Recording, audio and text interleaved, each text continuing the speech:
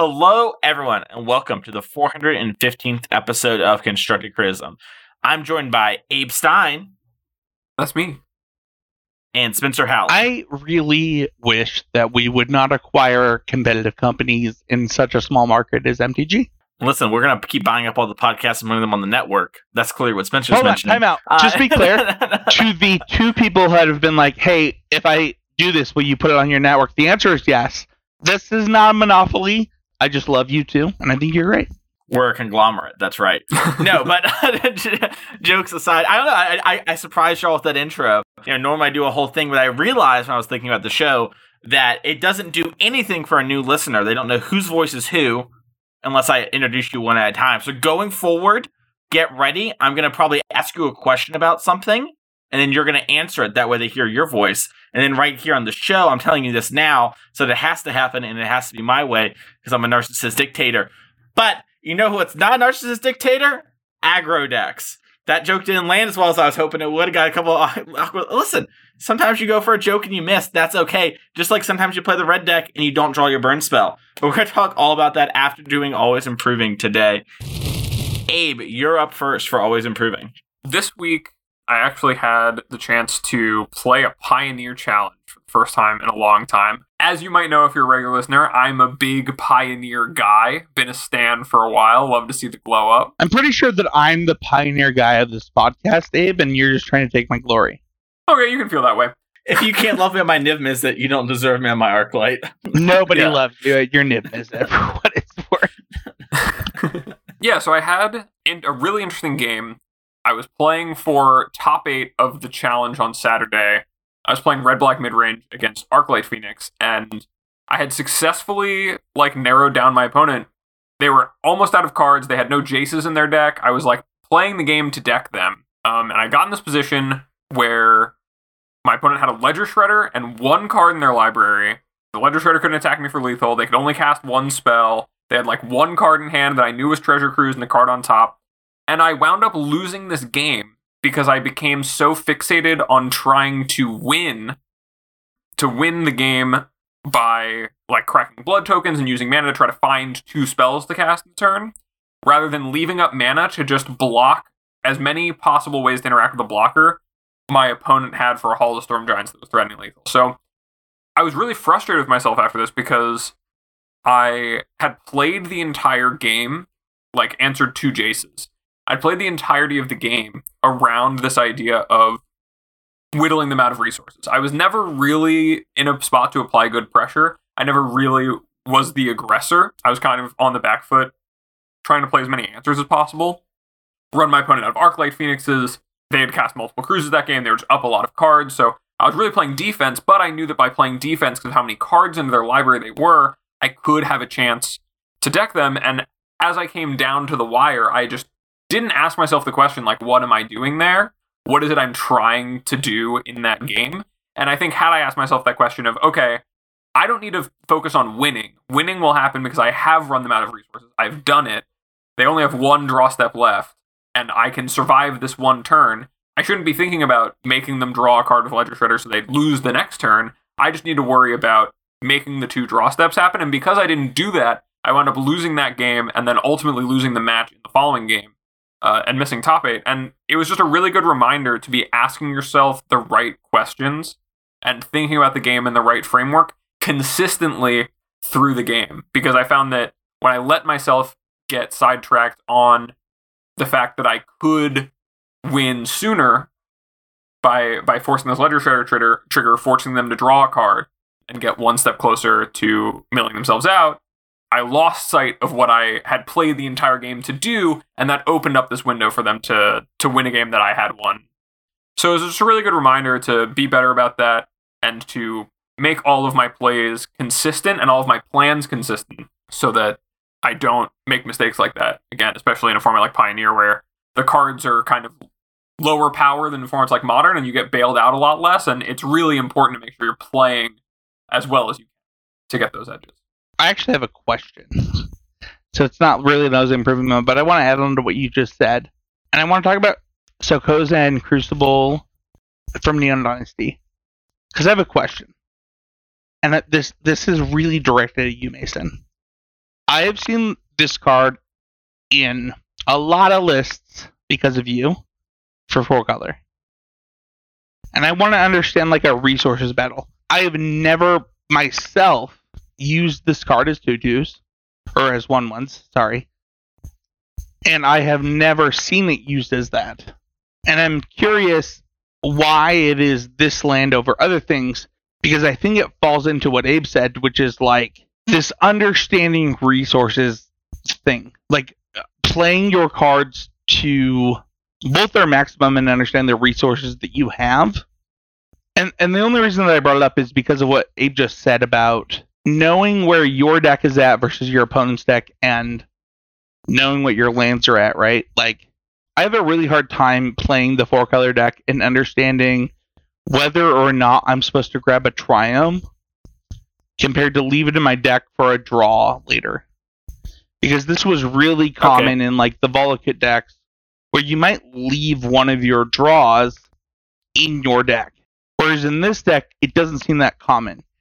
And for the Sozocan, it's like, I've literally never seen it happen. Just to confirm, because I think it maybe broke up on my end a little.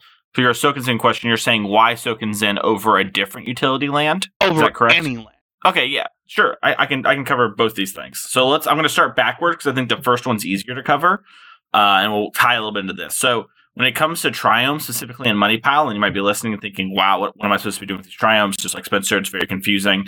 Typically, I default to this heuristic. There will be times where things are different, and you should adjust accordingly, but this is the heuristic I would tell you to follow, is that if getting the Triumph early is going to let you curve out your draw optimally, then you should grab the Triumph early. And if your mana is good enough for the first 5 turns of the game, I would leave the Triumph in my deck. If I have Wrenn and 6, and if it is close, I just grab the Triumph. I basically want the Triumphs in my deck as easy lands to be able to fetch up and get on turns where I need to be developing my mana. And then along those same lines, in case you're curious, you should grab Jeskai, Triumph, Breeding Pool, Forest as your first 3 lands. If you're unsure, that changes sometimes. But if you have those 3 in that order, you can cast all your spells in the early turns. I derailed your Always Improving. Do you see how that fitted in, Abe? I think it's important all the time to like know what it is you're planning to do with all of the tools in your deck and how they play into your cohesive game plans. And like, you know, for me, knowing in that match I was talking about, knowing that my plan had to be about attritioning out like the Arclight Phoenixes, their recursive threats, about, you know, what tools I had to fight against the Jaces that they had. That's that on that when it comes to the Triumphs. Then when it comes to Sokenzan, it is specifically kind of a few factors, but the first factor to consider is that we're in a Ragavan format. Sokenzan is a counter spell to Ragavan. So if your opponent tries to dash Ragavan into you, you can channel a Sokenzan if you held up mana, and that way you always kill the Ragavan. It requires them to have 2 kill spells in order to clear the tokens, and generally that's often a favorable advantage for you. It's also the best thing to be picking up with Wrenn and 6 when it comes to clogging up the board. Sokenzan just gets the board like kind of awkward for them to be attacking. It's also one that actually turns the tide on pressuring your opponent. So if you're in a top deck war, Sokenzan is something that actually starts attacking. And then in congruency with that, it also pressures Planeswalkers. And it's a way to get some pressure on the board and start hitting them and then picking up with your Wrenn and 6. I was a little lower on Sokenzan at first, but after getting to really play with it, I have won a bunch of games just because 2 blockers is really big, especially in the Ragavan format when it is such a pivotal card for you to have to answer in the early turns. So it's been really, really big in that experience. And honestly, just with how games play out as well. And that effect has a low replacement rate in Modern. I actually think that what you said about the Wrenn and 6 interaction really ties into what Abe was talking about. Understanding where you're at in the game. And the Wrenn and 6 play actually does that exactly. I had not thought of that, so that was a good answer. I'll just say this since we've kind of went on a long journey here. I'll pick up where Abe was. I really like that, Abe. I think it's so important to be playing your games out in a logical way, in a way that like kind of makes sense, even if you're maybe in the wrong space, right? Like maybe you should have been playing it less that way and more aggressively or something, right? Maybe that's the optimal thing, but having a coherent plan and then double checking that later is such a great way to learn and improve. And it's so much better than just doing things at random. You know, we talked so much on the show back in the old day that plan beats no plan. And it's a great moment. I'm sorry it didn't quite work out for you, but a nice little, check in for next time. I'm up next on Always Improving. And so mine is an interesting moment from a coaching session where I was watching a replay with somebody who was playing Spirits. And we had this really kind of cool moment happen where their hand was super simple. So it's very easy to track. It's 3 Curious Obsessions, 2 lands, a 1/1 Spirit, and a Shacklegeist. If you don't know, Shacklegeist is tap 2 spirits, tap a creature. And we played our 1/1 Spirit on 1, right? Our opponent played land, or elf. It was a Temple Garden to be exact. And then it was our turn. We paused the replay and I asked them, all right, so what do you want to do? And then there was some discussion about maybe 1 Curious Obsession versus 2 Curious Obsessions for things like Gaslight Snare and other 1-drops, and just like how much mana do I want to commit to this thing right now. And then I asked him, are there any other plays you see that are really tempting to you right now? And he goes, no, that's about it. And so I got to bring up how Shacklegeist can tap the elf in the upkeep and allow us to build more creatures on board, put more Curious Obsessions on stuff, and swing and not be so all committed. And we got to have a cool little moment about talking about, like, what can your opponent be doing, right? They played Templar Guardian, Llanowar Elf. What's the worst thing that can happen to us, right? I'm sure if I ask Spencer here, what do you think is the worst thing that can happen to you in Pioneer off of that start? It's either Dryad. It's Pioneer for what it's worth. Dryad still seems bad. Sure, I agree. I thought you thought it was in Modern for a second. Dryad seems bad in both. I'm really worried about anything that pressures me that allows them to resolve a company for what it's worth. I also think that, like, Angels is, like, pretty big of a problem in this specific setup. Mm-hmm. There's a lot of turn 2 Angels, or especially Company Angels. Yeah, that would be my biggest concern. Yeah, I'd be worried about Reflector Mage and, like, the Company decks, and that's usually what the multicolored Llanowar Elf decks are. Exactly. At least the green-white Llanowar decks are. Our Company decks. Their 3-drops are the reason they're playing their deck, and that's why they play Collect Company, because they want to get as many 3-drops as possible. So it's not even that. The really 3-drop that exiles your own stuff, too. The human. The new one. I played against... Oh, Lagrelia? Yeah. What is it called? Lagrelia? Yeah, that thing actually messed me up on an Explorer the other day, where, like, they exiled their elf, which didn't even matter because it wasn't a human, but it was so good that they exiled it that it was kind of nuts. So I would worry about company decks on the start, for what it's worth, Mason. Yeah, just there are so many high impact 3 plays, right? Like, Abe brought up creatures with high impact, Spencer brought up, like, an angel to block, and then now our Curious Obsession creature is going to be, like, dying to attack into it for not lose something, right? Or we're going to have to draw another spirit. And also, what if they play something like a Love-Struck Beast or an Archon of Emeria, something that allows them to sneak a Collected Company in? Those are all cards that are terrible. And so we got to have that really cool moment of doing this, and it's a great Always Improving moment because it shows looking outside the box. Because when I first saw the hand, I did not consider, and our opponent played Llanowar Elf, I didn't consider it until we got to our draw step, which we drew another land. And I was like, oh, wait, actually, tapping that elf is probably really good, especially because with the 3rd land, we just put all these obsessions on, or some of them, and then hit them. And that sort of thing, I think remembering that your cards work in lots of different ways and interact with other cards in lots of different ways is really important thing to remember. Sorry, I don't want to go too deep on Always Improving, but can we actually talk about Curious Obsession and this spirit? Because it might mess people up if they don't do it right. What do you... how does Curious Obsession read? Oh, Curious Obsession is an aura that you put on a creature, and it's +1/+1, and it says, if this creature deals combat damage to a player, draw a card, and then if you do not attack this turn, this aura falls off. So you can send a creature that is not the Curious Obsessed creature to attack and then meets the requirements, but typically it is the creature with the obsession attacking. But in theory, if your opponent had a blocker in the way, you might, let's say, attack with a creature that will bump heads with it, or one that will die in order to keep the Curious Obsessed creature around. Yeah, the only reason I brought that up is because of the way that you talked about it, which was you could do both, right? Like, it's pretty easy to draw a 1-drop or whatever in that Spirit's deck to make just all of this work. I think that Bolt the Elf applies to elves in Pioneer. All right, Spencer, what's up for your Always Improving moment? Mine's a little different than your guys's. I have been on Nostalgia Road the last couple weeks. We had Quentin Pierce, former host of the show, win the Modern Challenge. We had the Witch Cling lose a win-in for top 8 of the Legacy Challenge. And I was online with both of them as we were talking about this. In doing that, I thought about episode 13 of this podcast. What are we on now, Abe? It's 415? 415? Yeah. So we're 402 episodes beyond this, where we had John Finkel on. And John Finkel's number one piece of magic advice is surround yourself with people better than you. I want to be clear that John Finkel said this. John Finkel was like, yo, Sam Black's a better deck builder than me. Yo, Team SCG has Reed Duke, Sam Black. I don't know who else was on the team at the time that we had him on the podcast, but like Fred Nelson, standard player, right? He was so endearing of those who, at this time of the podcast, like John Finkel had not played Magic and then went on to Abe knows because he was like a total grinder at this time, like top 8's like 3 Pro Tours in 4 out of nowhere. And yeah, he just came back and reached 16 top 8s. Yeah.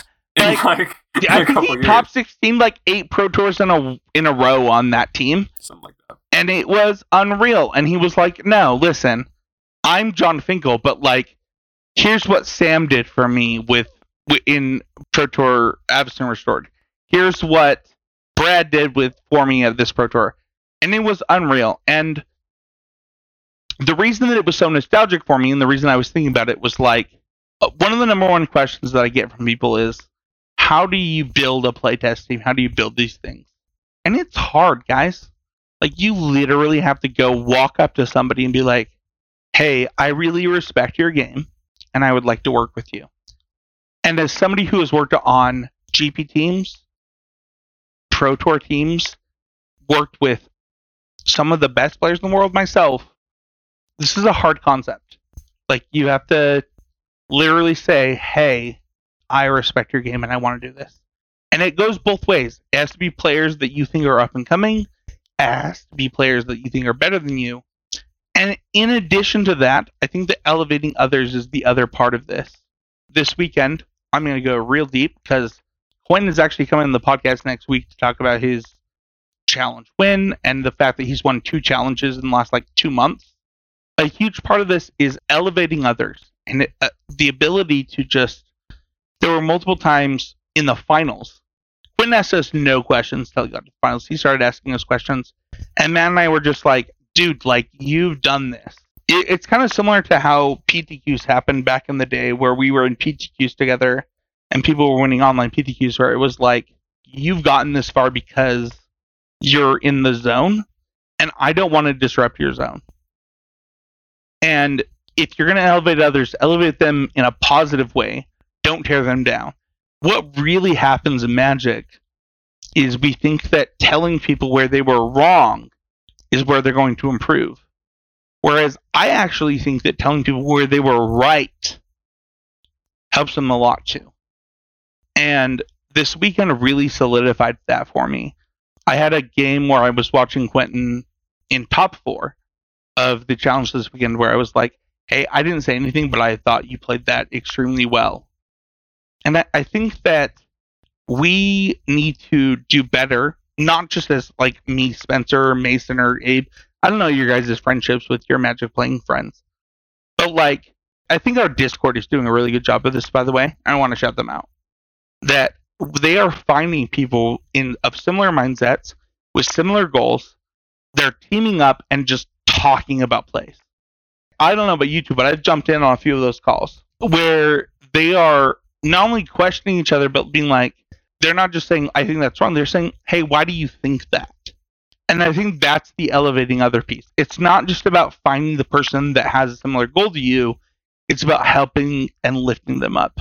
And that was my learning from both our Discord and from the challenges this weekend.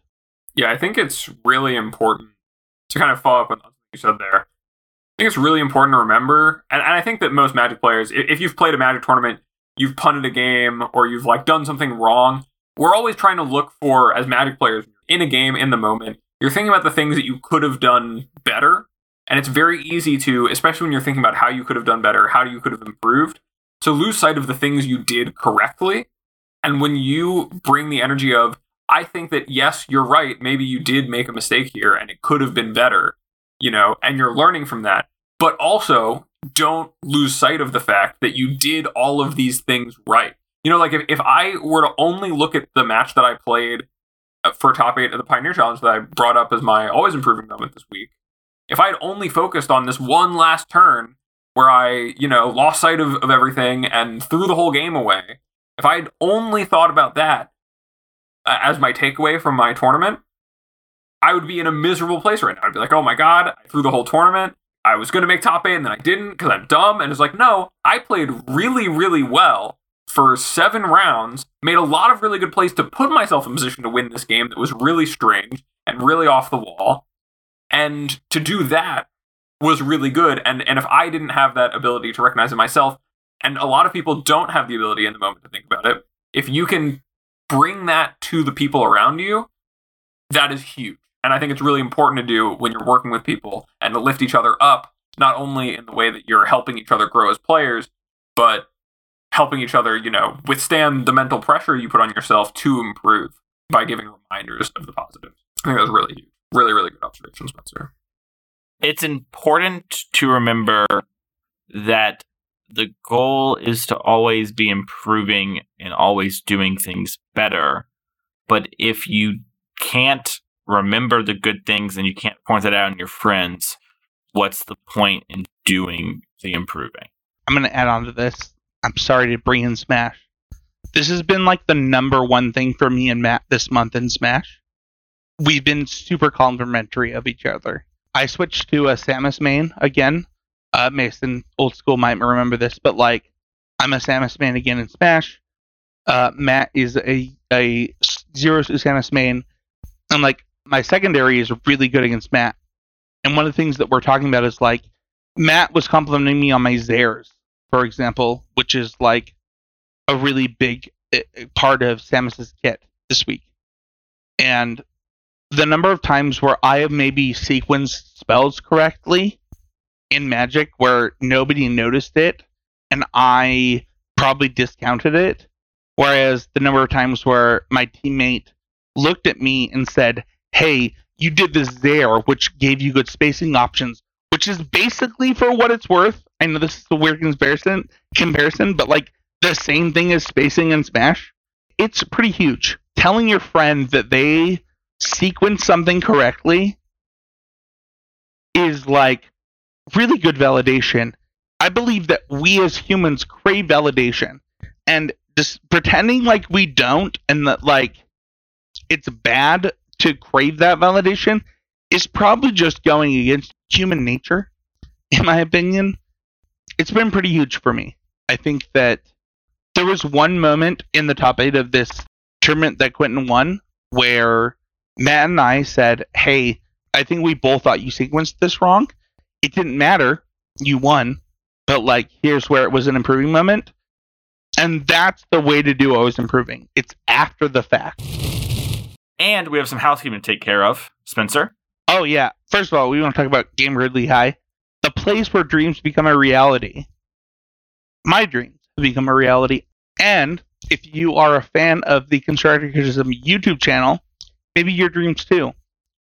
I myself, and hopefully a couple of my co-hosts throughout the next year or so, will be doing 100% of the 1K plus events that Game Ridley High offers.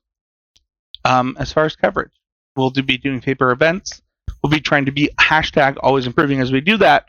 And this is a reality, a dream becoming a reality for me. They're going to pay me for it. They're going to support it. It's going to be super awesome. If you're a patron of the show, there's a code in the Discord. Become a patron of $5 or more, you get access to the code. It's in the Discord. And then, if you're not a patron, you still want to support the show, check the show notes. There's a link in the show notes for a reference code that still helps the show. So thank you. To the Literal Best Store, an amazing sponsor for us. They're doing the RCQs. You guys cool if I just plug their RCQ? Yeah, go hard. Dude, I don't know what your guys' RCQs look like, but here's what our sponsor is doing. Well, I live in Utah. That's where this sponsor is. They are giving a free flight and hotel plus cash to first place of their RCQ to Atlanta. That's great. Plus, it's a 2K event. That's nice. And real talk, this CCMTG Open, Sponsored by them. 8-13-22, Pioneer and MTGO. Do you like what they're doing? Cool. First place, $200 plus a trophy. Second place, $100 to Game Grid. Third and fourth, $50, $25, $10 entry. Additional prices across the board for everything. But if you're a patron of $10 or more, Mason, what do you get? Free entry. And you're saying, like, I can't use MTGO. How do I do this? Mason, how do they do it? They go on over to manatraders.com and use code USEME to get 10% off your first 2 months. ManaTraders sponsors me, and that's the code, baby. So go use it. Bigger number, better person. Speaking of things to use, you might want to use this episode if you're kind of wanting to figure out the archetype. So we're doing another archetype discussion episode, this time on aggro decks. And I kind of want to start off with, like, what is aggro and the styles? And Abe, what are, like, the styles of aggro and what is aggro? I think to most people, aggro decks are pretty self-explanatory. It's most of what people, when you start playing Magic, do. You put some creatures in play, you attack, try to kill the opponent. But when you really get into the nitty-gritty of it, when it comes to the aggro decks, I think that there's kind of two different axes on which aggro decks are built. And that is going wide versus going tall, and going short versus going long.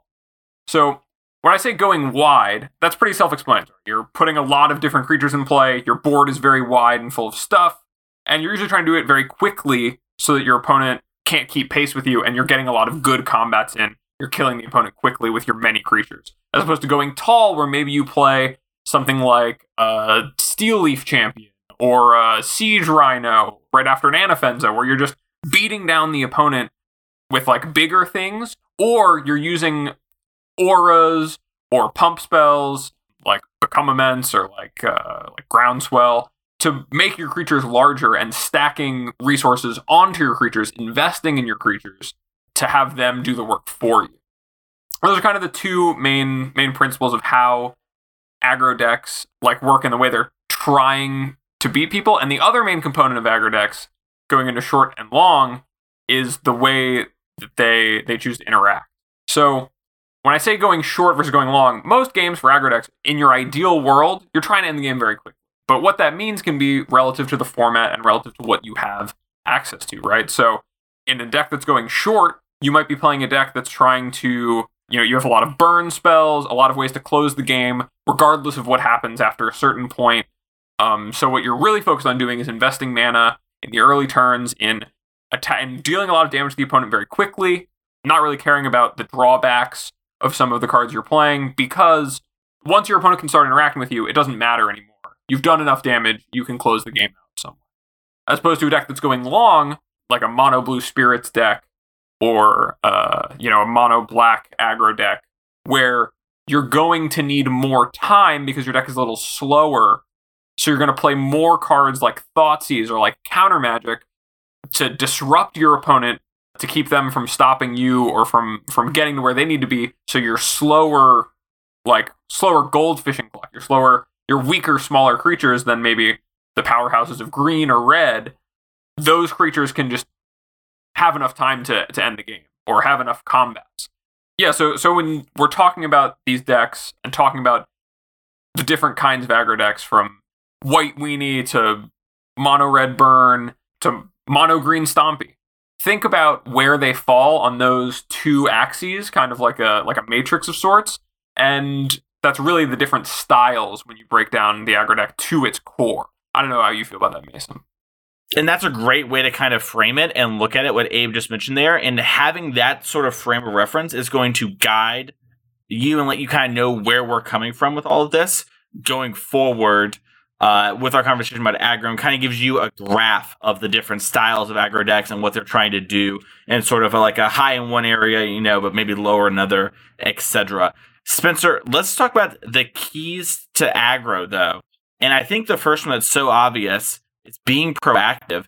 And what does that kind of mean to you, and how would you kind of start understanding it from there? I don't know if you guys agree, but like in the last 5 years of Magic, being proactive became a lot more important. I was a huge proponent, if you know me historically, of ramp decks. because it asked questions in a very specific way. Whereas I think that just asking questions became a lot better. And I think that's because creatures have gotten better, and so aggressively slanted decks have gotten better. And I often ask myself, why not to be the one asking questions? You know, I've been Spencer the control player, I've been Spencer the ramp player, I've been Spencer the mid-range player. I don't think local players know Spencer of the arena era, which was Spencer the mono red player, but like of the last few years, we asked ourselves, why not, you know, to quote Hillary Duff, take a crazy chance and just figure out why not ask, do you have an answer for this 1-mana creature? Okay, do you have an answer for this 2-mana creature? This 3-mana creature? These 2-2-mana creatures? And it's really weird because, like, it's not like Goblin Guide wasn't good. It's not like they do it so well now. And I'll kind of summarize with this. There were a lot of good white and green 1-drops really quickly all of a sudden. And so white and green became the best standard decks. All of a sudden we have a bunch of red good 1-drops after Neon Dynasty. And now there's like this whole world in which it's possible that Boros aggro is the best deck in standard. That's not to take away from Misplaced Danger, who has been crushing it, in my opinion, with one of the best discard spells in history.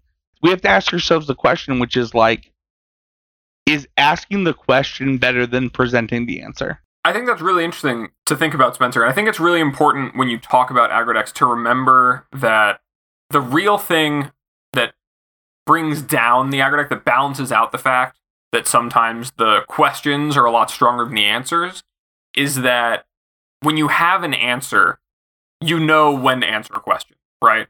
The question presents itself, you provide an answer.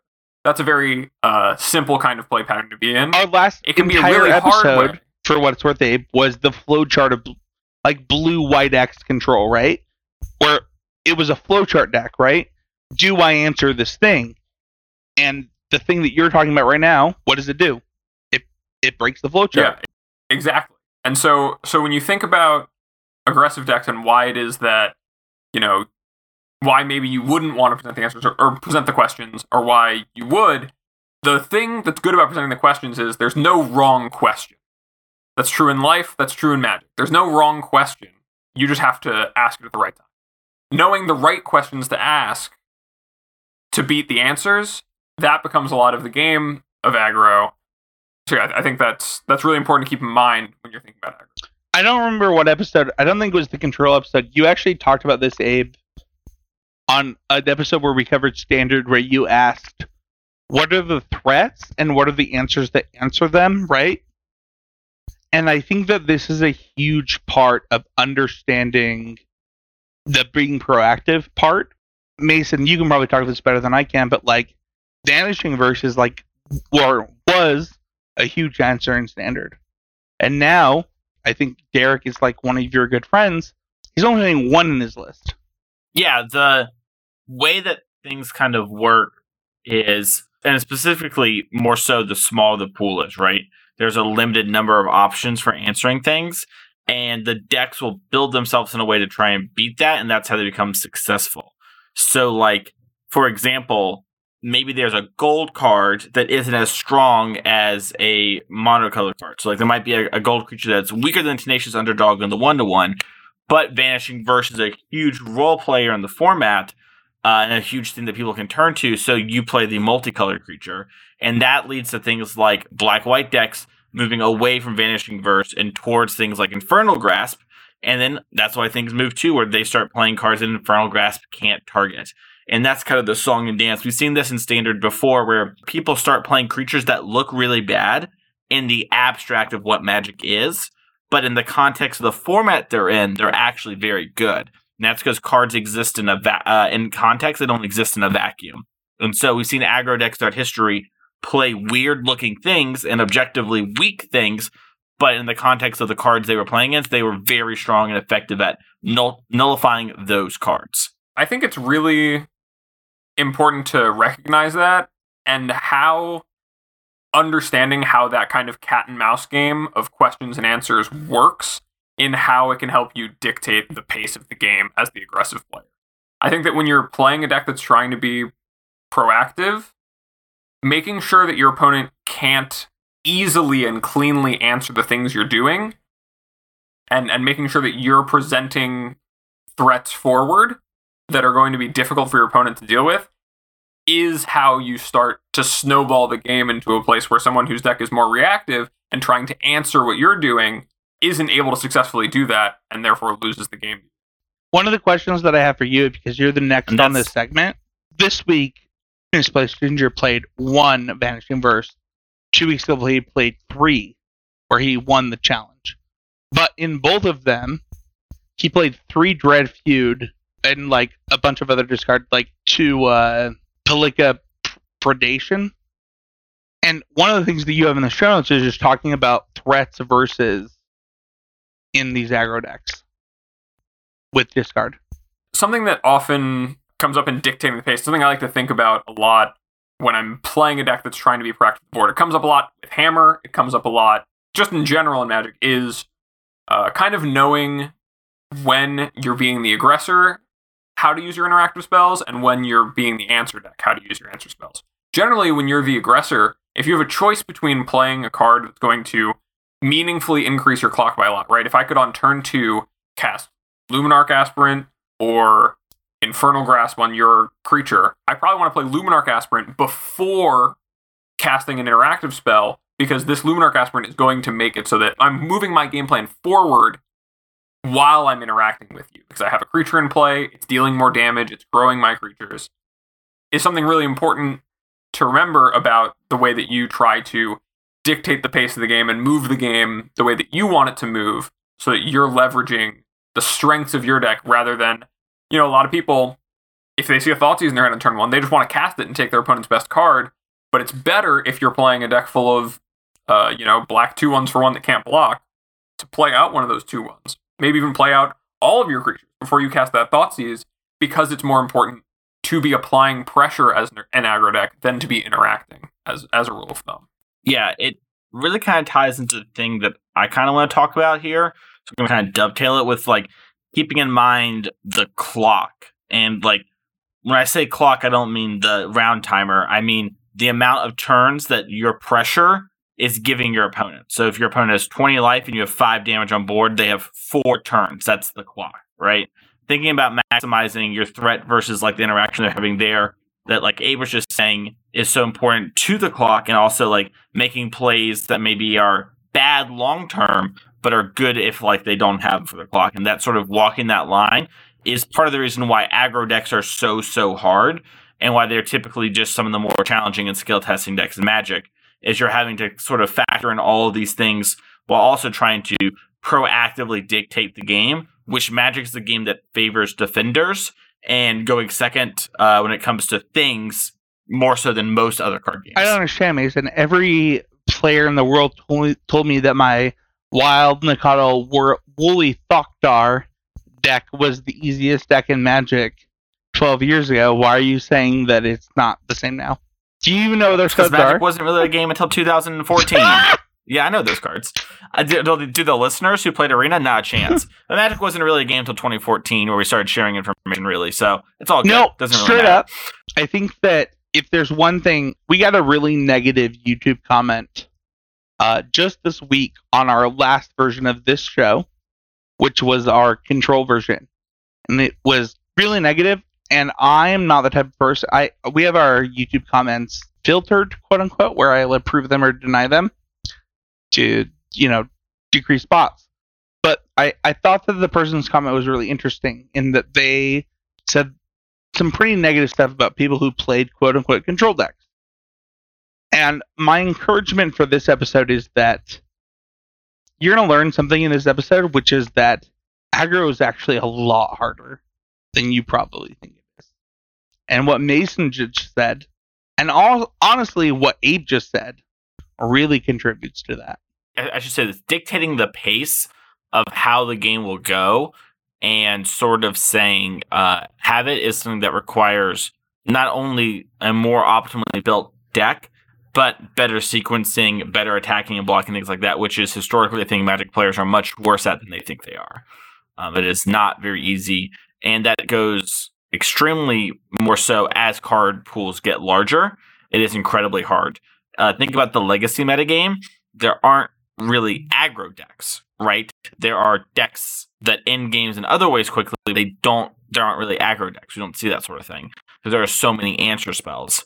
And doing something like this in Pioneer, even so, which has arguably a lack of answer spells, is still very, very hard and very, very tricky and challenging, and is a really hard puzzle to solve. Yeah, we've been talking a lot in the Discord when it comes to Pioneer about, I know you and I, Mason, have both had different takes on the mono red deck, specifically because it's so difficult to find the right blend, that secret spices of what it is that makes the perfect red deck for Pioneer. And I know that, Spencer, you've talked about mono red being the best deck possibly in Explorer. It's the same thing, it's so difficult to find that right mix without the information, and it can't be understated.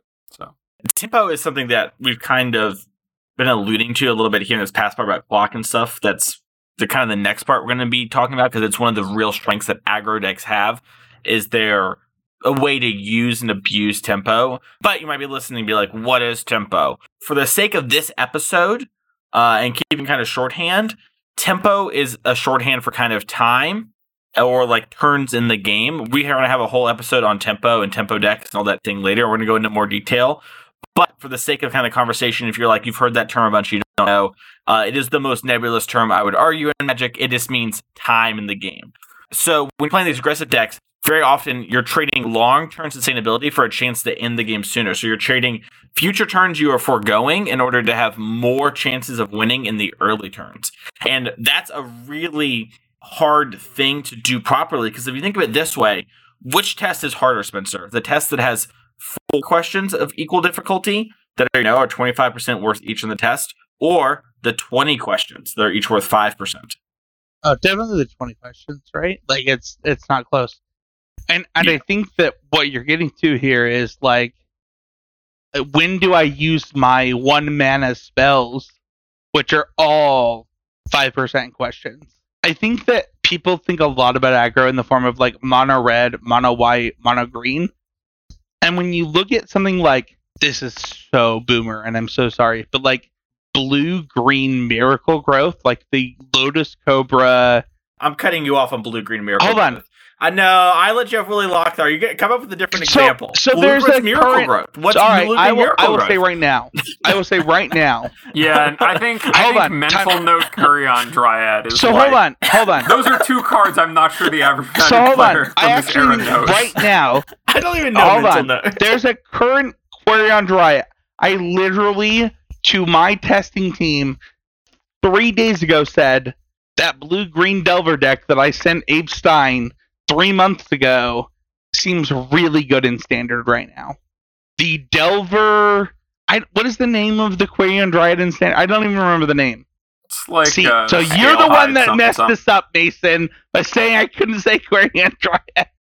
I want to talk about how adding Lightning Bolt to your blue deck adds reach and tempo, and how adding Vapor Snag to your green deck adds reach and tempo, and how adding Miracle Grow was my point, because I believe that right now blue-green Delver is good in Standard. That was going to be my point. But I will literally look up the card for you. I just was hoping we could find an analogy from a sooner time period, because I'm heavily invested in Magic and never heard of Miracle Grow before. You all, I'm sorry. You're so young. Just for the sake thinking about the whole tempo thing, I think that there's a new Miracle Growth deck in Standard. I think that Delver plus Dragon Guard Elite in Standard right now might be really great. There's a lot of reasons that I believe this. One, I think that aggressive decks are really good against the Jeskai decks of Standard. And 2, I believe that tempo decks are really good against the aggro decks of Standard. And because of Dragon Guard Elite, and because of... It doesn't have to be blue-green, by the way. I think there's a Sultai version of this deck, too, that plays the Mage. But I think that right now we're in this world in which the decks are very split.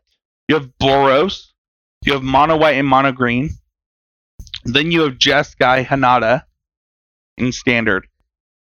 And I think that what happens is, in these worlds, you get this world in which something like Drakengard Elite, which cares a lot about tempo, cares a lot about you casting a lot of spells to disrupt your opponent, gains a lot of equity. And to me, this is where tempo decks and tempo aggro decks gain a lot of equity.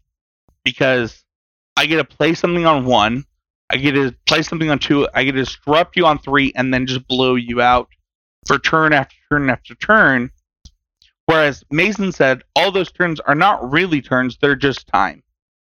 They're just me saying, you're not going to win before I win. So I really like that.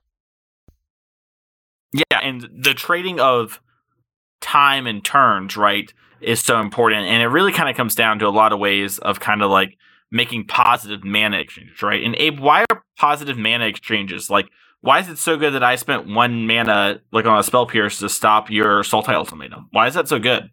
I think one of the most recent examples we've had of, like, really showing off the importance of cards that generate positive mana exchanges was actually not on the aggro side, but on the defense side, when Fading Hope became this premier card in Standard, especially around the Alrund's Epiphany Divide by Zero format. Both of those cards really, really good at generating time, although they were being used to allow a deck to combo. Fading Hope on like an Old Growth Troll was just so much tempo advantage and negative and like time taken away from the aggro deck that they needed, that it was absolutely backbreaking. And when you inverse that and you put it to work instead of from the controlling side, but from the aggressive side, you know, you see cards like Snakeskin Veil. When they trade, you know, if they cast a Heated Debate or a Demon Bolt on that Old Growth Troll and you Snakeskin Veil, now you're leveraging that same kind of advantage if they spent almost their whole turn. 3 mana is a lot of mana in a game that you're only trying to play for 7 turns. On any given turn, if you're only trying to play a game that's going to be around 7 turns, that's going to be like half of their mana. So by taking away those opportunities, those fractions of or whole turns of their potential development or interaction, these tempo advantages, you can leverage further the proactive things that you're doing. So if you play a bunch of creatures in mono blue and put a Curious Obsession on a flyer and get in some damage, and then you Spell Pierce that Vraska's Contempt on your Curious Obsession creature, that's huge because they probably spent their whole turn casting that removal spell. All of the mana they were going to have access to for that turn, they invested, and you traded for it for less mana while putting more onto the battlefield to continue pressuring your opponent. So when you have things like that, that's how you really leverage tempo into making your aggressive deck shine. Like that, those are the good tempo exchanges where, despite, Spell Pierce not good at every stage of the game, doesn't always trade for cards, sometimes you even just tap them out with it, you're going down this card for that impact. And that impact is what you're trying to leverage with all of your other cards. There was a hot moment before Jeskai Hinata was hot where blue-red, almost LD, right? Like it was like these Field of Ruin, Cleansing Wildfire decks were hot, where Mono Green started to adopt Tamiyo's Safekeeping, where, oh my gosh, was it better by a lot than the current stuff that they were playing. And I think that it has carried over into the fact that I'm not going to try to push like blue-green aggro tempo too hard, but like I think there's a real world in which Tamiyo Safekeeping in Standard right now both stops a lot of things that the Jeskai Hinata deck are doing, plus adds this protection against a lot of things. And according to what Abe just said, you're not just gaining like mana, quote unquote, which is like the point of tempo, right? You might even be gaining a card. I have this come up a lot in Hammer Time, where Blacksmith Skill is a perfect example of a card like this, where you want to play something that protects your thing from what's going on. They're going to try to interact with you, and you're going to try to gain tempo by shutting off that interaction. When that's something like an expensive removal spell, like them hard casting a Force of Vigor on my thing, that's a really big exchange to me. I'm getting a lot of mana, but it could also be that my opponent pitched a card to use Solitude, or pitched a card to use Force of Vigor to destroy my Sigarda's Aid and my other thing, and I'm able to save one of them.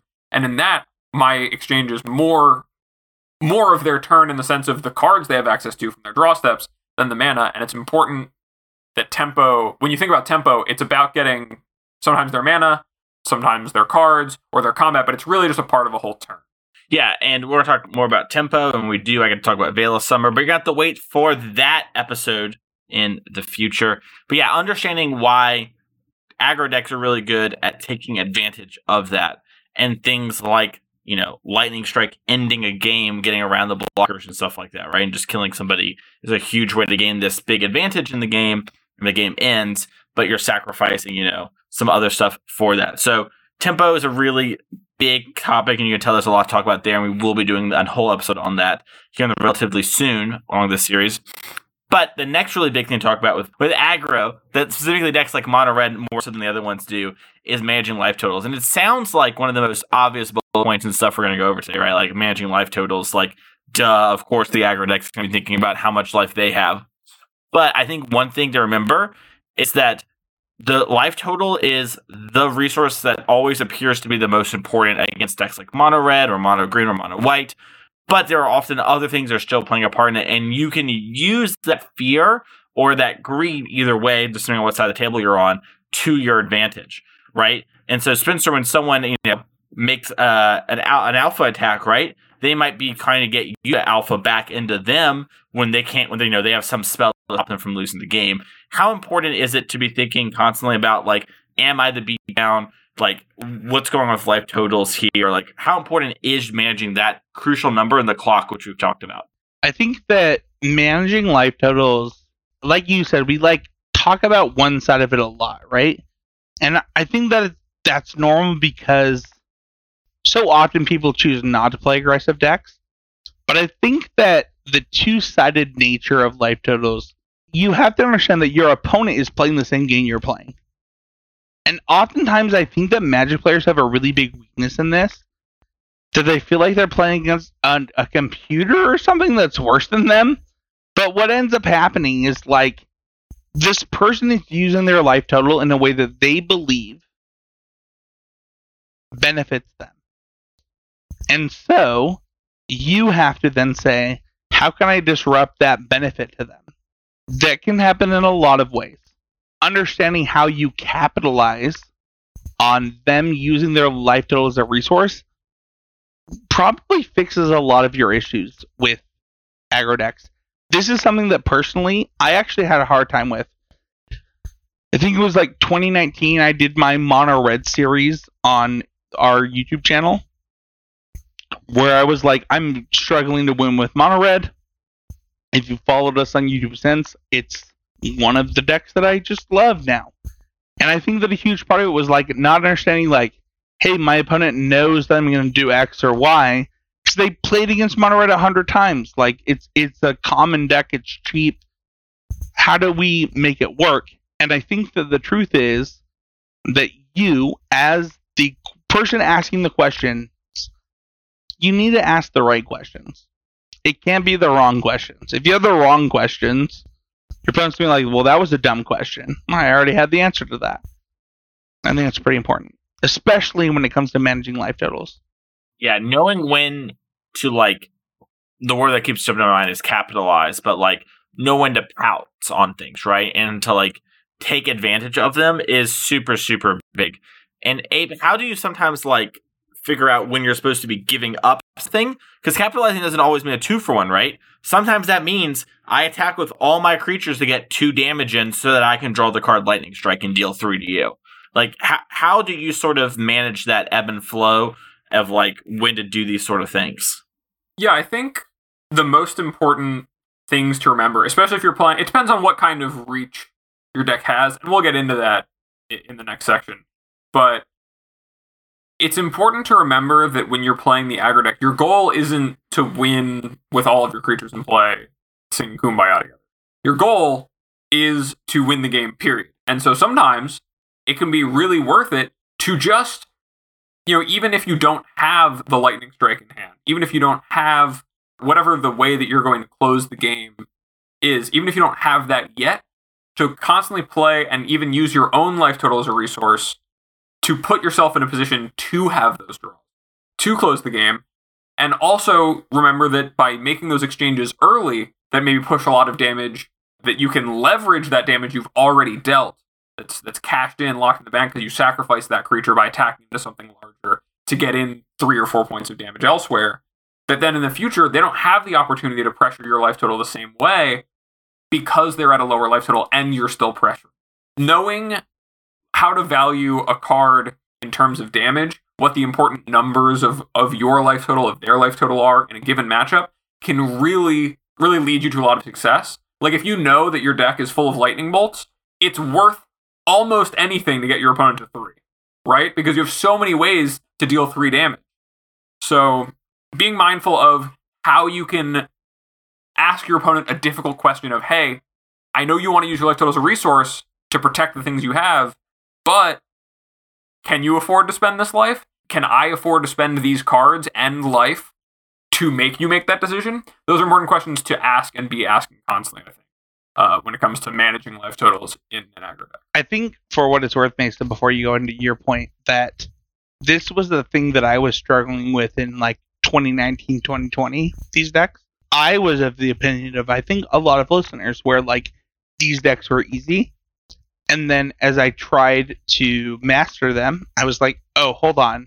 Understanding my deck versus your deck is way more important than you understanding my deck.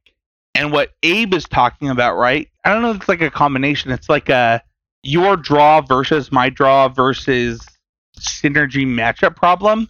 It's a pretty complicated equation. And anyone who pretends like aggro decks are super simple because all you do is turn your stuff sideways probably doesn't understand that all of the games that you win where you have to not do that, where you have to finagle a way through the moments where your opponent did manage their life total successfully, where they did block correctly, they did, whatever. If you're like, I just lost because it was aggro, you're asking yourself the wrong question. What actually happened is your opponent played really well. What can I learn from that? Because aggro has the most chance for error and the most chance for success. It's not one or the other, it's both. And a lot of times playing against aggro, to borrow a favorite of yours, Spencer, a little Smash term, oftentimes the aggro deck is skill checking the opponent in a lot of spots with the attacks that they're making, the trades they're offering, the combat that's going on.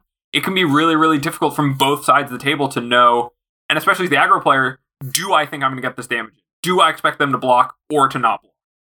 Which of these is the outcome I expect, and which one do I want? All of that has to be things you think about. They do it like 5 times, right? And that's every combat of the game where there's so options important for attacking and blocking. Mason, and we're like very difficult. We're commandeering this from you. I feel bad. But like this happens like 7 times throughout the game, right? I'm asking you a question, you decide to answer it. How you answer it dictates how I then play the next turn as the aggressive player. I kind of had a revelation that I think I knew internally, but it's kind of manifesting here and makes a lot of sense. I would talk on the podcast, been doing a lot of coaching recently, and one of the things I've really been having to drive home to a lot of people and have a lot of kind of in-depth conversations about is what Spencer talked about just a minute ago, which is not only understanding your deck and your opponent's deck, but how those two decks interact with each other and how they mesh and play against each other.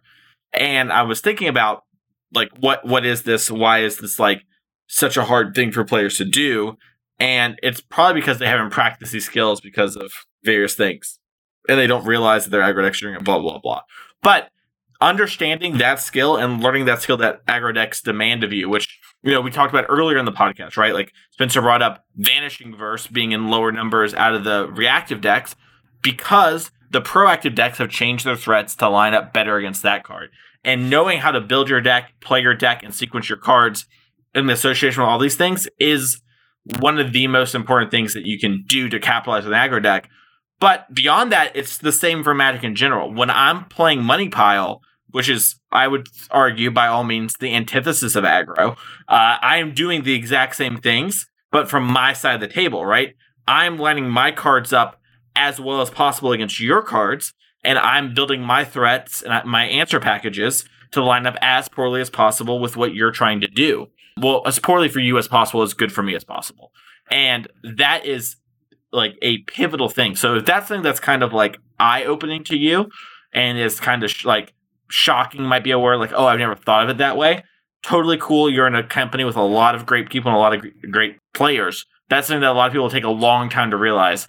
You might benefit from playing a lot more aggro decks because mastering that skill is a skill that will be applicable to all your decks going forward. And that doesn't matter if it's control, if it's aggro, if it's mid-range, even if it's combo.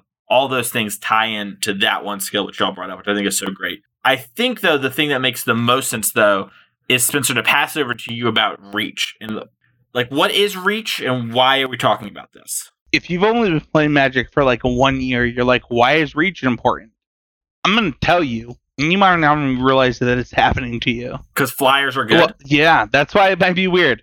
Because trample and flyers count as reach. So, that being said, I think most players think of reach as like burn spells, right? They might think of it as lightning bolt or shock or lightning strike you've mentioned on the podcast, right? That's not just what reach is. Reach happens in a lot of different ways. And when you play Magic a lot of times, you realize that you have to find unconventional ways of getting that reach. I actually think Collected Company decks are really good at this. Where they get reached by pumping their creatures with Collected Company or adding flying damage or whatever it is. Additionally, I think that outside of burn, haste creatures, evasive creatures, along with like combat tricks, I think that Heroic did a lot to teach people about reach. I don't know what the Heroic deck looks like in Pioneer. I've literally never played against it in Pioneer or Explorer, so I'm not going to pretend that I know. I know that one of our listeners did really well with the deck. I've never seen it. But I assume that this deck has either combat tricks or burn spells that allow it to break through. And that moment where you break through, whether it's with a flyer or with a trample creature or with an ability, those are the moments where you're gaining that reach. It's not the ability reach, it's the I'm going farther than my creature says on stats. When I think about reach, to kind of piggyback on what you were saying here, I think about like the plan C of my deck when I'm an aggro deck, right? Like my plan A is obviously like I'm going to curve out, you're never going to answer my things, you're going to die. My plan B is like, okay, you answered some things, but I'm going to like, you know, I have some contingencies, my cards are good independently, they're good threats, I'll find a way through.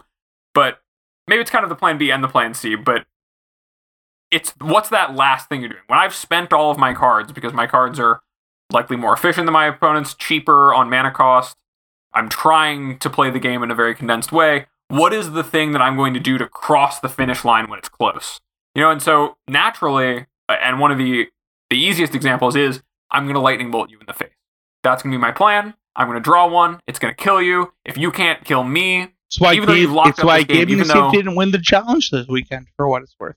If you don't answer what I'm doing, if you don't kill me, and you don't end my game, and don't have the closing speed before I can find all this burn, or like Ramunap Ruins was a classic example of this being a little too good and too easy to include.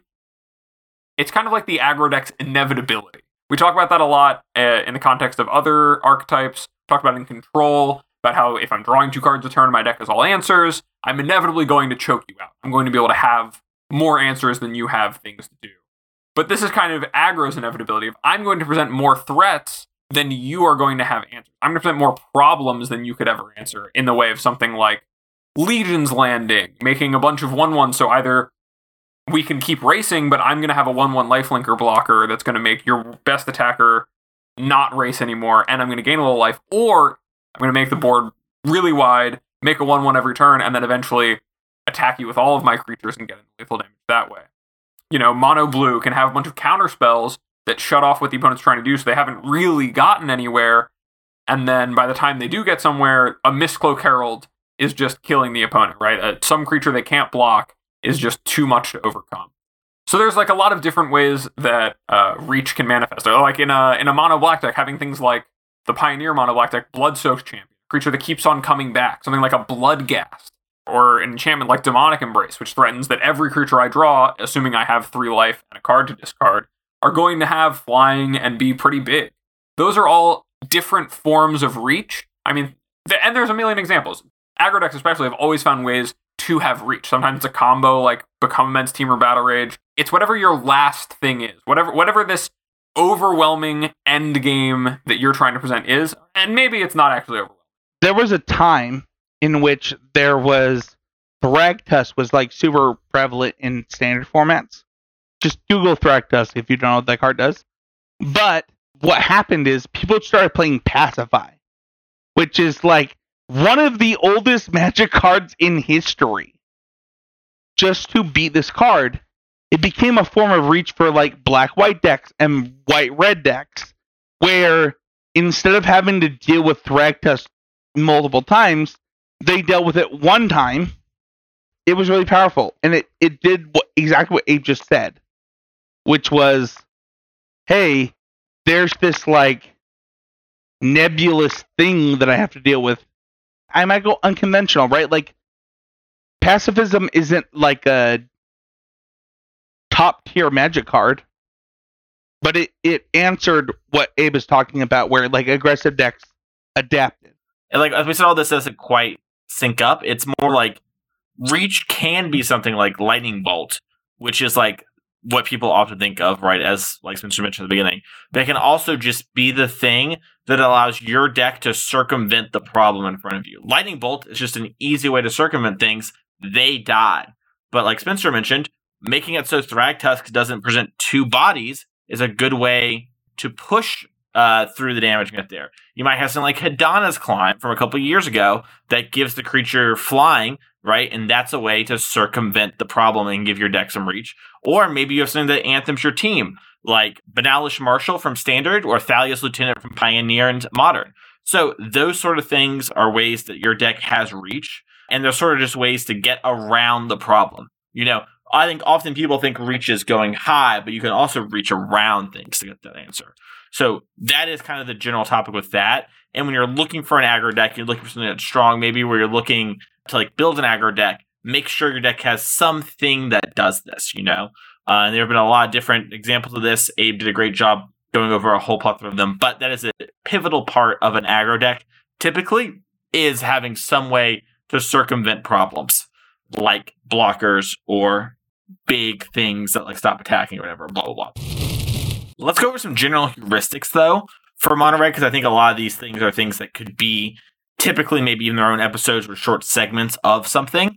And these are things that are going to probably be important for you when playing the mono red decks going forward.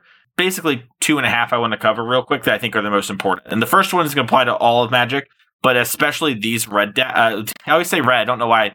In my head, I associate the word aggro with the color red, but that's not true. You should be mulliganing, right? And this is especially true for decks like Mono Blue Spirits, just to antithesis myself right here. Like, you want a creature interaction spell, or you want like a creature and a bunch of Curious Obsessions, right? Like, you want to be mulliganing to hands that function and do the thing. Don't keep hands with your Spirits deck, your red deck, your Humans deck that doesn't have a functional curve or doesn't do the thing it's trying to do. That is a huge, huge weakness in decks. As a person that like literally owns Mono Blue Spirits in paper and has, you know, 1 cash with this deck, I had multiple people like, why are you mulliganing to 5? I'm like, oh, this deck, like, it's basically Tron. Like, you actually have to have like these 3 pieces to win any game. So I just want to emphasize what Mason just said. Spirits is like a tempo deck, but like, in all honesty, like, Spirits might be the most aggressive deck in Pioneer by a lot. I just want to emphasize that, like, yeah. Mason had this moment with a coaching session. Mono Blue Spirits against Mono Red, as my only losses in the history of this deck, within 1Ks, within Arena, within MTGO, like, Mono Red is the aggressor, and you are the aggressor on the play and the control on the draw, and then like you have no in between. And that means you have to mulligan appropriately. This is the most important part of Magic, and I think that I know that like I'm diving really deep into your heuristic here, but like it's so important with this deck. The next is sideboard less. So this is typically one of those things that is a big clickbaity article title where I say sideboard less and you read the whole thing. At the end of it, I've actually told you just to be more thoughtful about your sideboarding. But typically, your deck needs to function and do its thing still in the same lines of mulliganing. And if you over sideboard and bring in a bunch of cards and make your deck not a functional deck while doing this to try and counteract all these things and fight battles you can't maybe win or shouldn't be trying to fight, or battles they are just way, way better than you at, you are going to lose a bunch of games because you've diluted your deck. I have a joke that I always tell people that if I could only allow burn players to take 2 cards in and out in Modern, their win rate would go up 20%.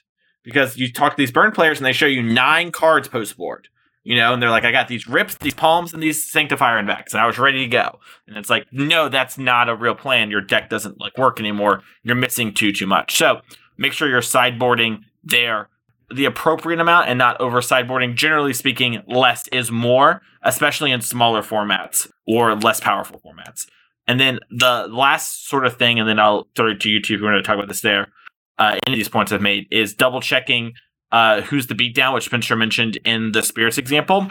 But a general heuristic of the aggro deck is that you are the one who is attacking, right? And you're the one who is dictating the pace. But sometimes you will be the one who needs to be responding to threats because there's a more aggressive deck or a more aggressive draw from your opponent, or you're playing the mirror and you need to be checking how your draw lines up with your opponent's. And this is one of those outlier points that's got real, like, I'm not touching you vibes, but is important to talk about. So I wanted to put it in the heuristic section. I think something that's at the root of what you said in your first 2 points, I think were really, really good, Mason, is that it's important to remember that as an aggro deck, you're trying to naturally take advantage of the early turns of the game. You're not trying to set anything up really that's going to take a lot of time to set up or take a long time to do.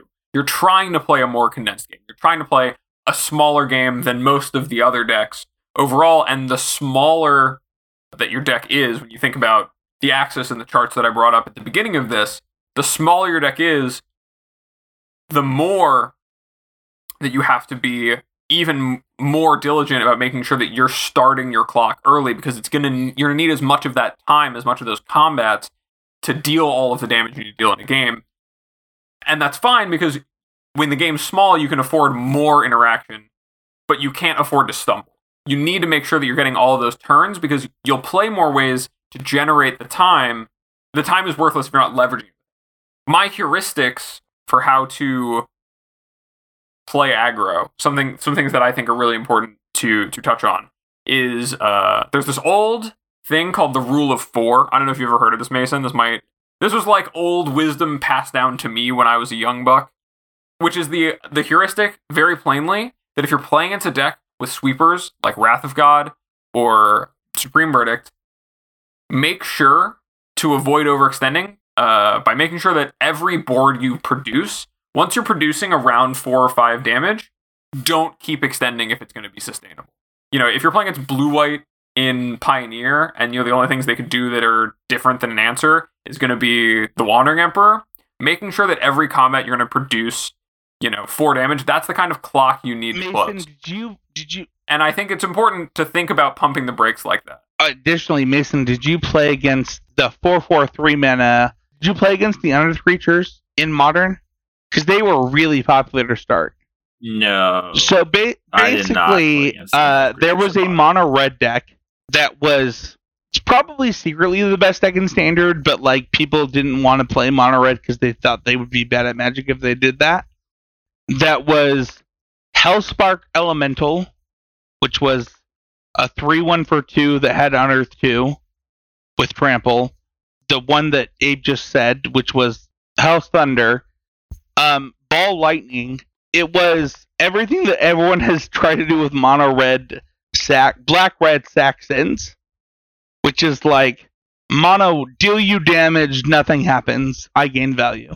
This deck actually taught me a lot about Magic because it was one of the first aggro decks that I had in paper. The Rule of 4 was really applicable there, where it made me hold my Hell's Thunders and my other things that are coming out of my graveyard, and made me cast my Bald's Lightning, made me cast my other stuff, and it made you value things. I don't know, Abe. I think this is like when you were coming to Magic 2, like, this taught me principles of aggro decks, right? Like, I'm clearly the beatdown, but additionally, I have to prioritize what this Baneslayer Angel deck is doing. What I take away from it now, because obviously cards are very different now, that's the era in which I learned it, it was already kind of old knowledge. Things have only gotten more powerful since then, and Planeswalkers changed things a lot, but being okay with setting a benchmark for yourself of how much damage you're producing being enough. Making sure that your clock is enough and not worrying about, extending too far and then running out of resource against decks that are really relying on wraths. It's kind of a specific one, but I think it's a heuristic that overall when I apply it in other ways of like, oh, I should pump the brakes here, I should think about it, I should, try to get a little more out of things and not expose myself so much, I found that it's lent a lot to my aggro game to be thinking about that. The other thing that I would say is don't be afraid to go all in on something. Don't be afraid to make the play where you chump block away half your creatures and you go to 2, or you don't block at all and you go to 1, and then you're trying to draw something to attack back for lethal. You need to make those plays and take those risks because it's better to die trying. If you have to choose between giving yourself no avenues to victory by losing a bunch of your board but taking more draw steps, or having 1 draw or 2 draw steps at something that closes the game, it's much better to give yourself the opportunity to draw to win the game, even if it's incredibly unlikely, than it is to try to just play the game longer. You need to focus on how it is in every game you're playing, how it is you're going to try to win the game. This is something that comes a lot when I do Hammer coaching, is thinking always about what your end game is. For Hammer, the main reach mechanism is usually Inkmoth Nexus. If they answer all the stuff you have going on in play, you're trying to put a hammer on an Inkmoth Nexus and one-shot them to kind of close the game and steal it from out from under them. Thinking about that constantly, being like, oh, okay, I know that's how I'm going to end the game. They don't necessarily know yet, but I know that's the plan. I'm going to let myself get blown out putting a hammer on a creature, despite the fact that it looks really bad, so that they tap out for something, or the turn that they tap out, I have a chance to draw the Pure Steel Paladin that lets me kill them. Thinking about all those things and being willing to go all in and risk the entire game on a play is a skill that's absolutely necessary to success with aggro, I feel. And so, don't be afraid of it. So what are some heuristics that you have? I think Abe covered that all really well. Before I go into mine, I just want to say that one of our most popular videos on YouTube is Abe talking to me about Hammer Time.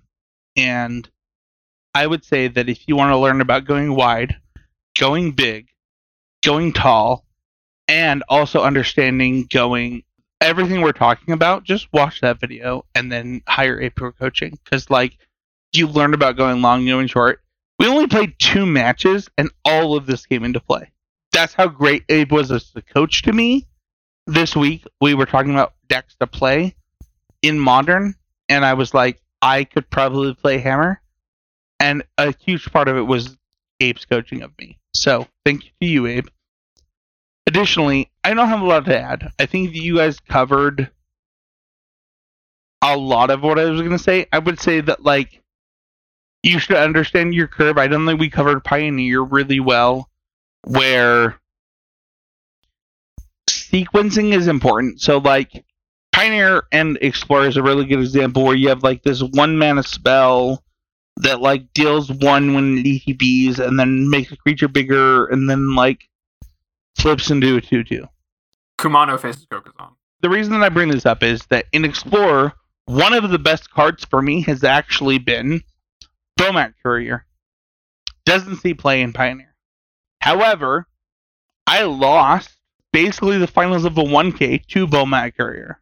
They had them in their deck. I think understanding your curve, understanding your opponent's curve, understanding your sequencing versus your opponent's sequencing, we talked about Infernal Grasp, and where it's a tempo play, but it's not a tempo play if you're going to take 2 to lose. And if you're presenting an opportunity to lose, This is huge in standard right now. For what it's worth, I'm prepared for 3 weeks out of this podcast.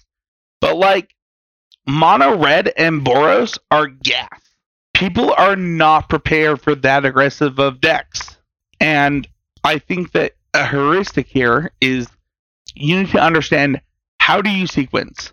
If I have a thing that gives a counter versus not gives a counter versus gives a counter next turn versus deals a damage this turn, you have to decide yourself how you value these types of interactions. That's not just true in standard. That's true across the board. Understanding how I'm going to sequence my humans, my spirits, my whatever these archetypes are. They're trying to go long, trying to go wide, trying to go tall, trying to go like. Understanding your sequencing will be the key to you winning with these decks. This is the thing that I learned 2 years ago with Mono Red, is that just because I have Lightning Strike does not mean I win with Lightning Strike. I have to win because I understood where Lightning Strike wins, where Embercleave wins. It's not about the reach. It's not about the efficiency. It's not about the aggressiveness. It's about doing the right thing at the right time. Against tempo, against reach, against all of it. Maybe that's holding myself to a high standard, but like, people love to crap on aggro decks. They are the question, and we need to respect that question. I think that's a good way to sort of wrap up this whole episode, actually. And let's go on to the Patreon question. If you want to support the show, you go to patreon.com/ccmtg. You can go to patreon.com/ccmtg, where you can support the show. You know, one of the benefits of being a patron is you get to ask questions on the show like this one. You also get access to Discord, like Spencer and Abe mentioned earlier on the show. A lot of people have been hanging out in there and testing together, so that's a great place to do that. Also, if you're a $10 entry, you get entry to the Pioneer thing for free anyways. So if you're planning to do that, you might as well get in there and at least know what your competition is going to be playing, because they'll be talking. There you go, get edging each other. But you might also want to ask a question like this one on the show. Mikey says, what do you do when everyone in your LGS complains about the deck you're playing? I've seemed to have not cared, but people aren't coming out because they don't want to play against me, and it's been said on multiple occasions. So we have had a conversation with Mikey in the Discord about this, and so I'm going to just shorthand all of y'all. We asked kind of Mikey hey, are you being a dick about it? And Mikey was like, no. I don't think I am, and other people have said I'm not. And so that is the first thing, right? That's kind of if you're listening to the podcast and this is a similar thing to you, that's my first question to you is are you being a bully or a mean person? Because that might be the problem, might not be your dick.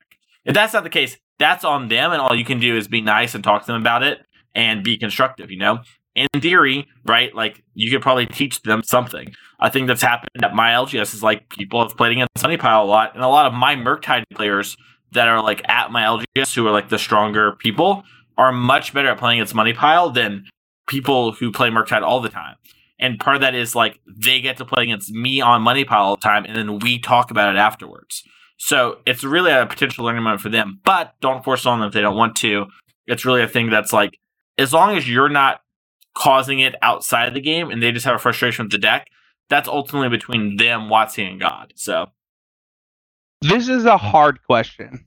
I'm going to separate myself from Mason and Ape for a second, where there's a huge percentage of the Magic community, and I do believe that at one point I was a part of this. Feel like they deserve something, don't want to lose to people that they believe are less than, and I think that it hurts Magic in a really weird way. One, there's a segment of the Magic community that doesn't want to go to places that they feel that they're going to lose. And then two, Magic players get really upset when they lose to players that they feel like they're better than.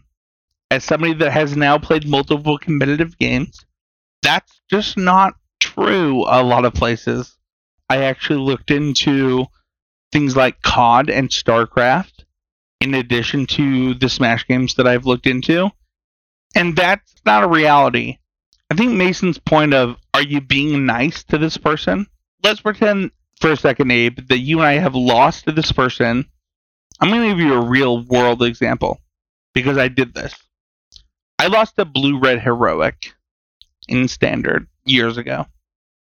I got crushed because all of the blue spells offered 3 defense for multiple creatures, and I could not beat it.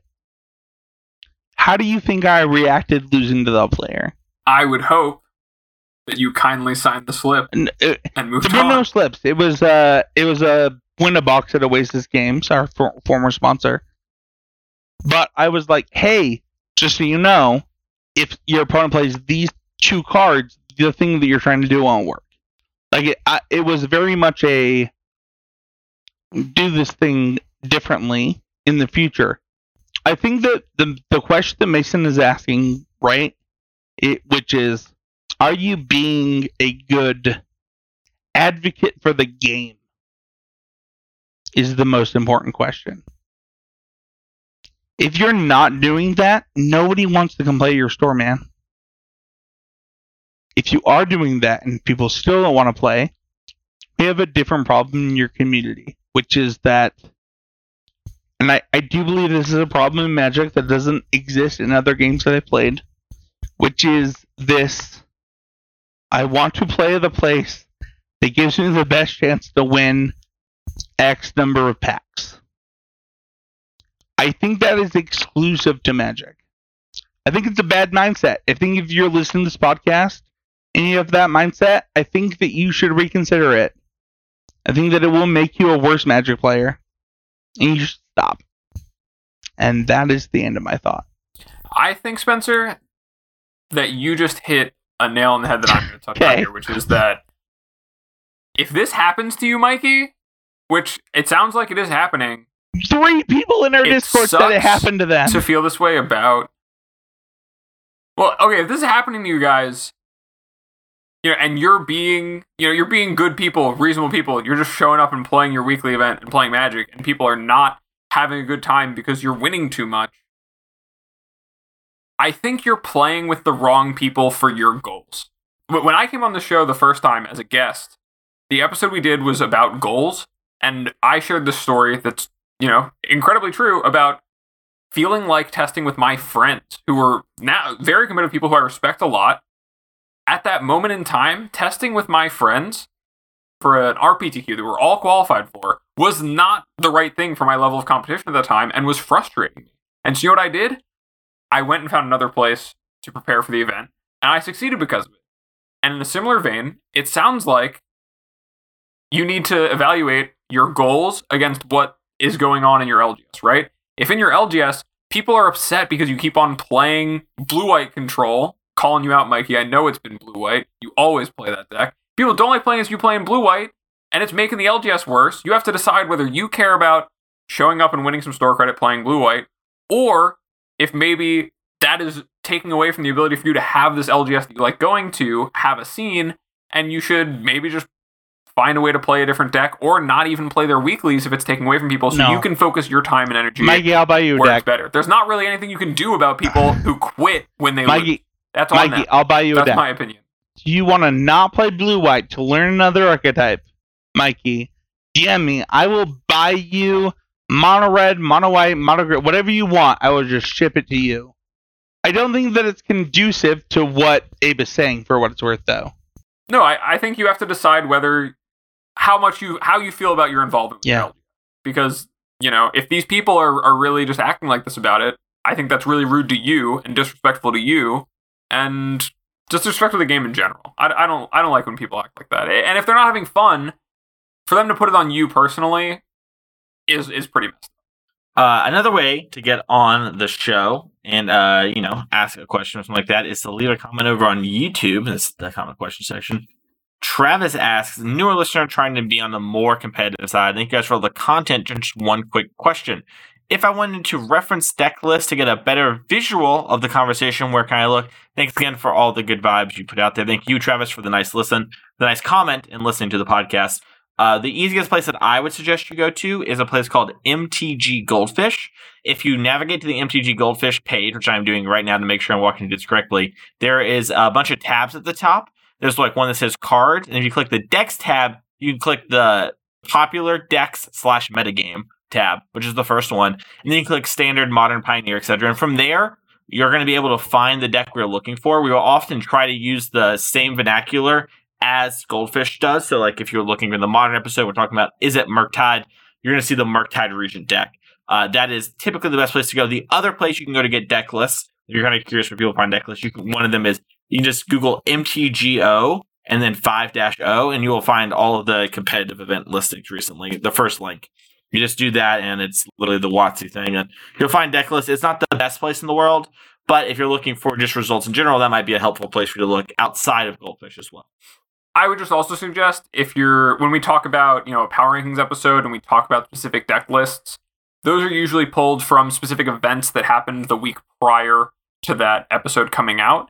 So I would go on Goldfish, you can go and search for events by date range and go find the event that we're talking about, either a Magic Online challenge or a showcase event, which would be the challenge of the day that occur. That might take a little more Googling, but the Magic Online events are your best place to look at deck lists, I think. If you're looking for cutting-edge things, Goldfish currently can be kind of bogged down by various local events that wind up being reported and scraped by their API. To add to what Basin and Abe just said, I responded to this on YouTube, and I told you to look at Melee events for specifically the formats that you were trying to look at.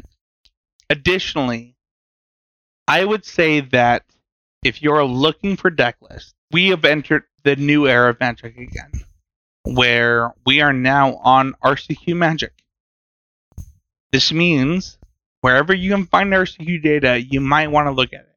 There is a pretty huge value over understanding the difference. Again, this is really old Spencer vernacular. There's a huge difference in understanding what one of the best standard players right now in the last 3 weeks, Misplaced Ginger, does at his standard event on MTGO, and what your local standard will look like.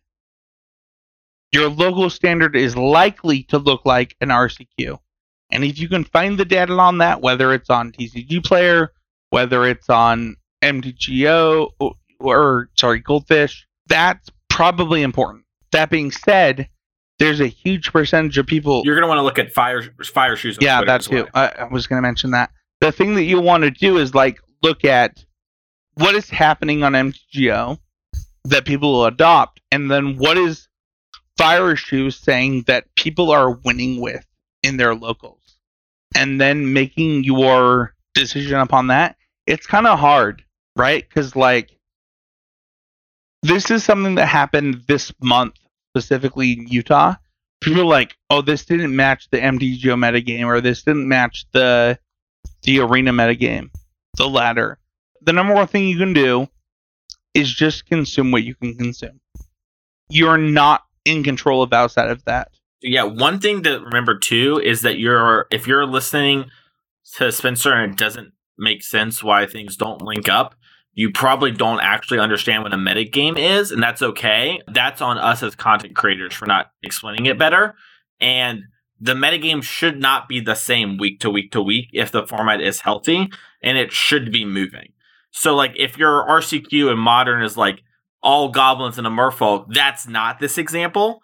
But if the RCQ is let's say a bunch of Hammer, and the previous weeks it's a bunch of Izzet decks winning, especially in that local area, that's an evolution, and that is metagame moving forward, and that is metagaming.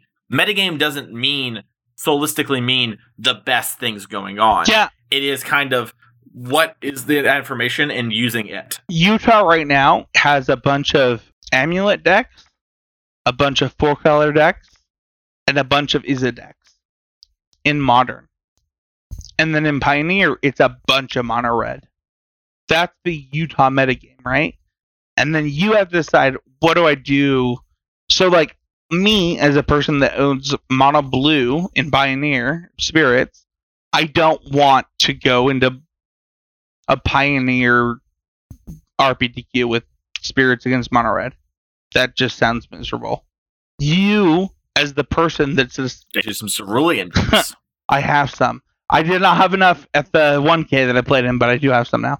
It's an ebb and flow, right? Like, this question is hard, but like, as a new listener, and you're wondering about that competitive side, it is what Mason said, right? Like, it's a little nebulous, but also it is contextualized into what you're trying to do. That's going to do it for this week's episode of the show. You're going to make sure to check out the rest of the CCMTG network. That is, of course, Common Knowledge, the All Pauper podcast all the time. Pauper is getting double masters. It's here. The time is now. New cards, new deck, new exciting stuff. So make sure to check all of that out, including their set review on the topic.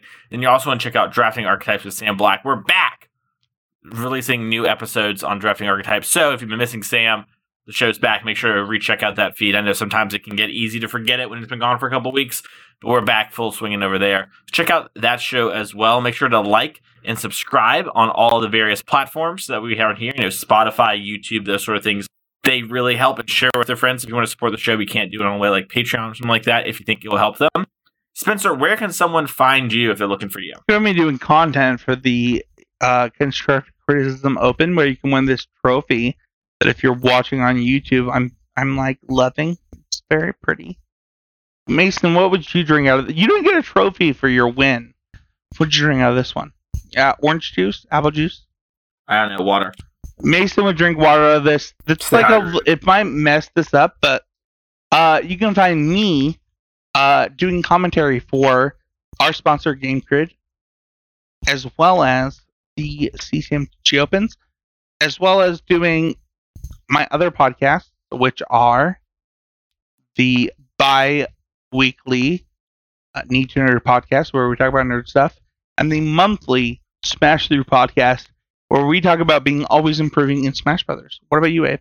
Yeah, people can find me at twitter.com/morenothings. I am still doing hammer coaching, but I'm actually going to be expanding my coaching offerings to include the Pioneer format and some swaths of the Modern format. I've been putting in a lot of time recently in Pioneer to make sure I am up to date for the RCQs, and I figure now that I have more than one area where I feel like I'm really at an expert level right now, I would love to take on some people who I feel like I can really help. So if you're someone who that feels like, if you're interested, slide me a DM on Twitter and we can see what works. How about you, Mason? You can find me each and every week here on the Constructivism podcast. You can also find me over at Card Kingdom every Thursday for a new article. This week it's all about Pioneer and why you're losing at it. You also want to check me out on twitch.tv/TheMasonClark. We're trying to get about 2 streams in a week, but we're doing the best we can because I've been doing so much coaching recently.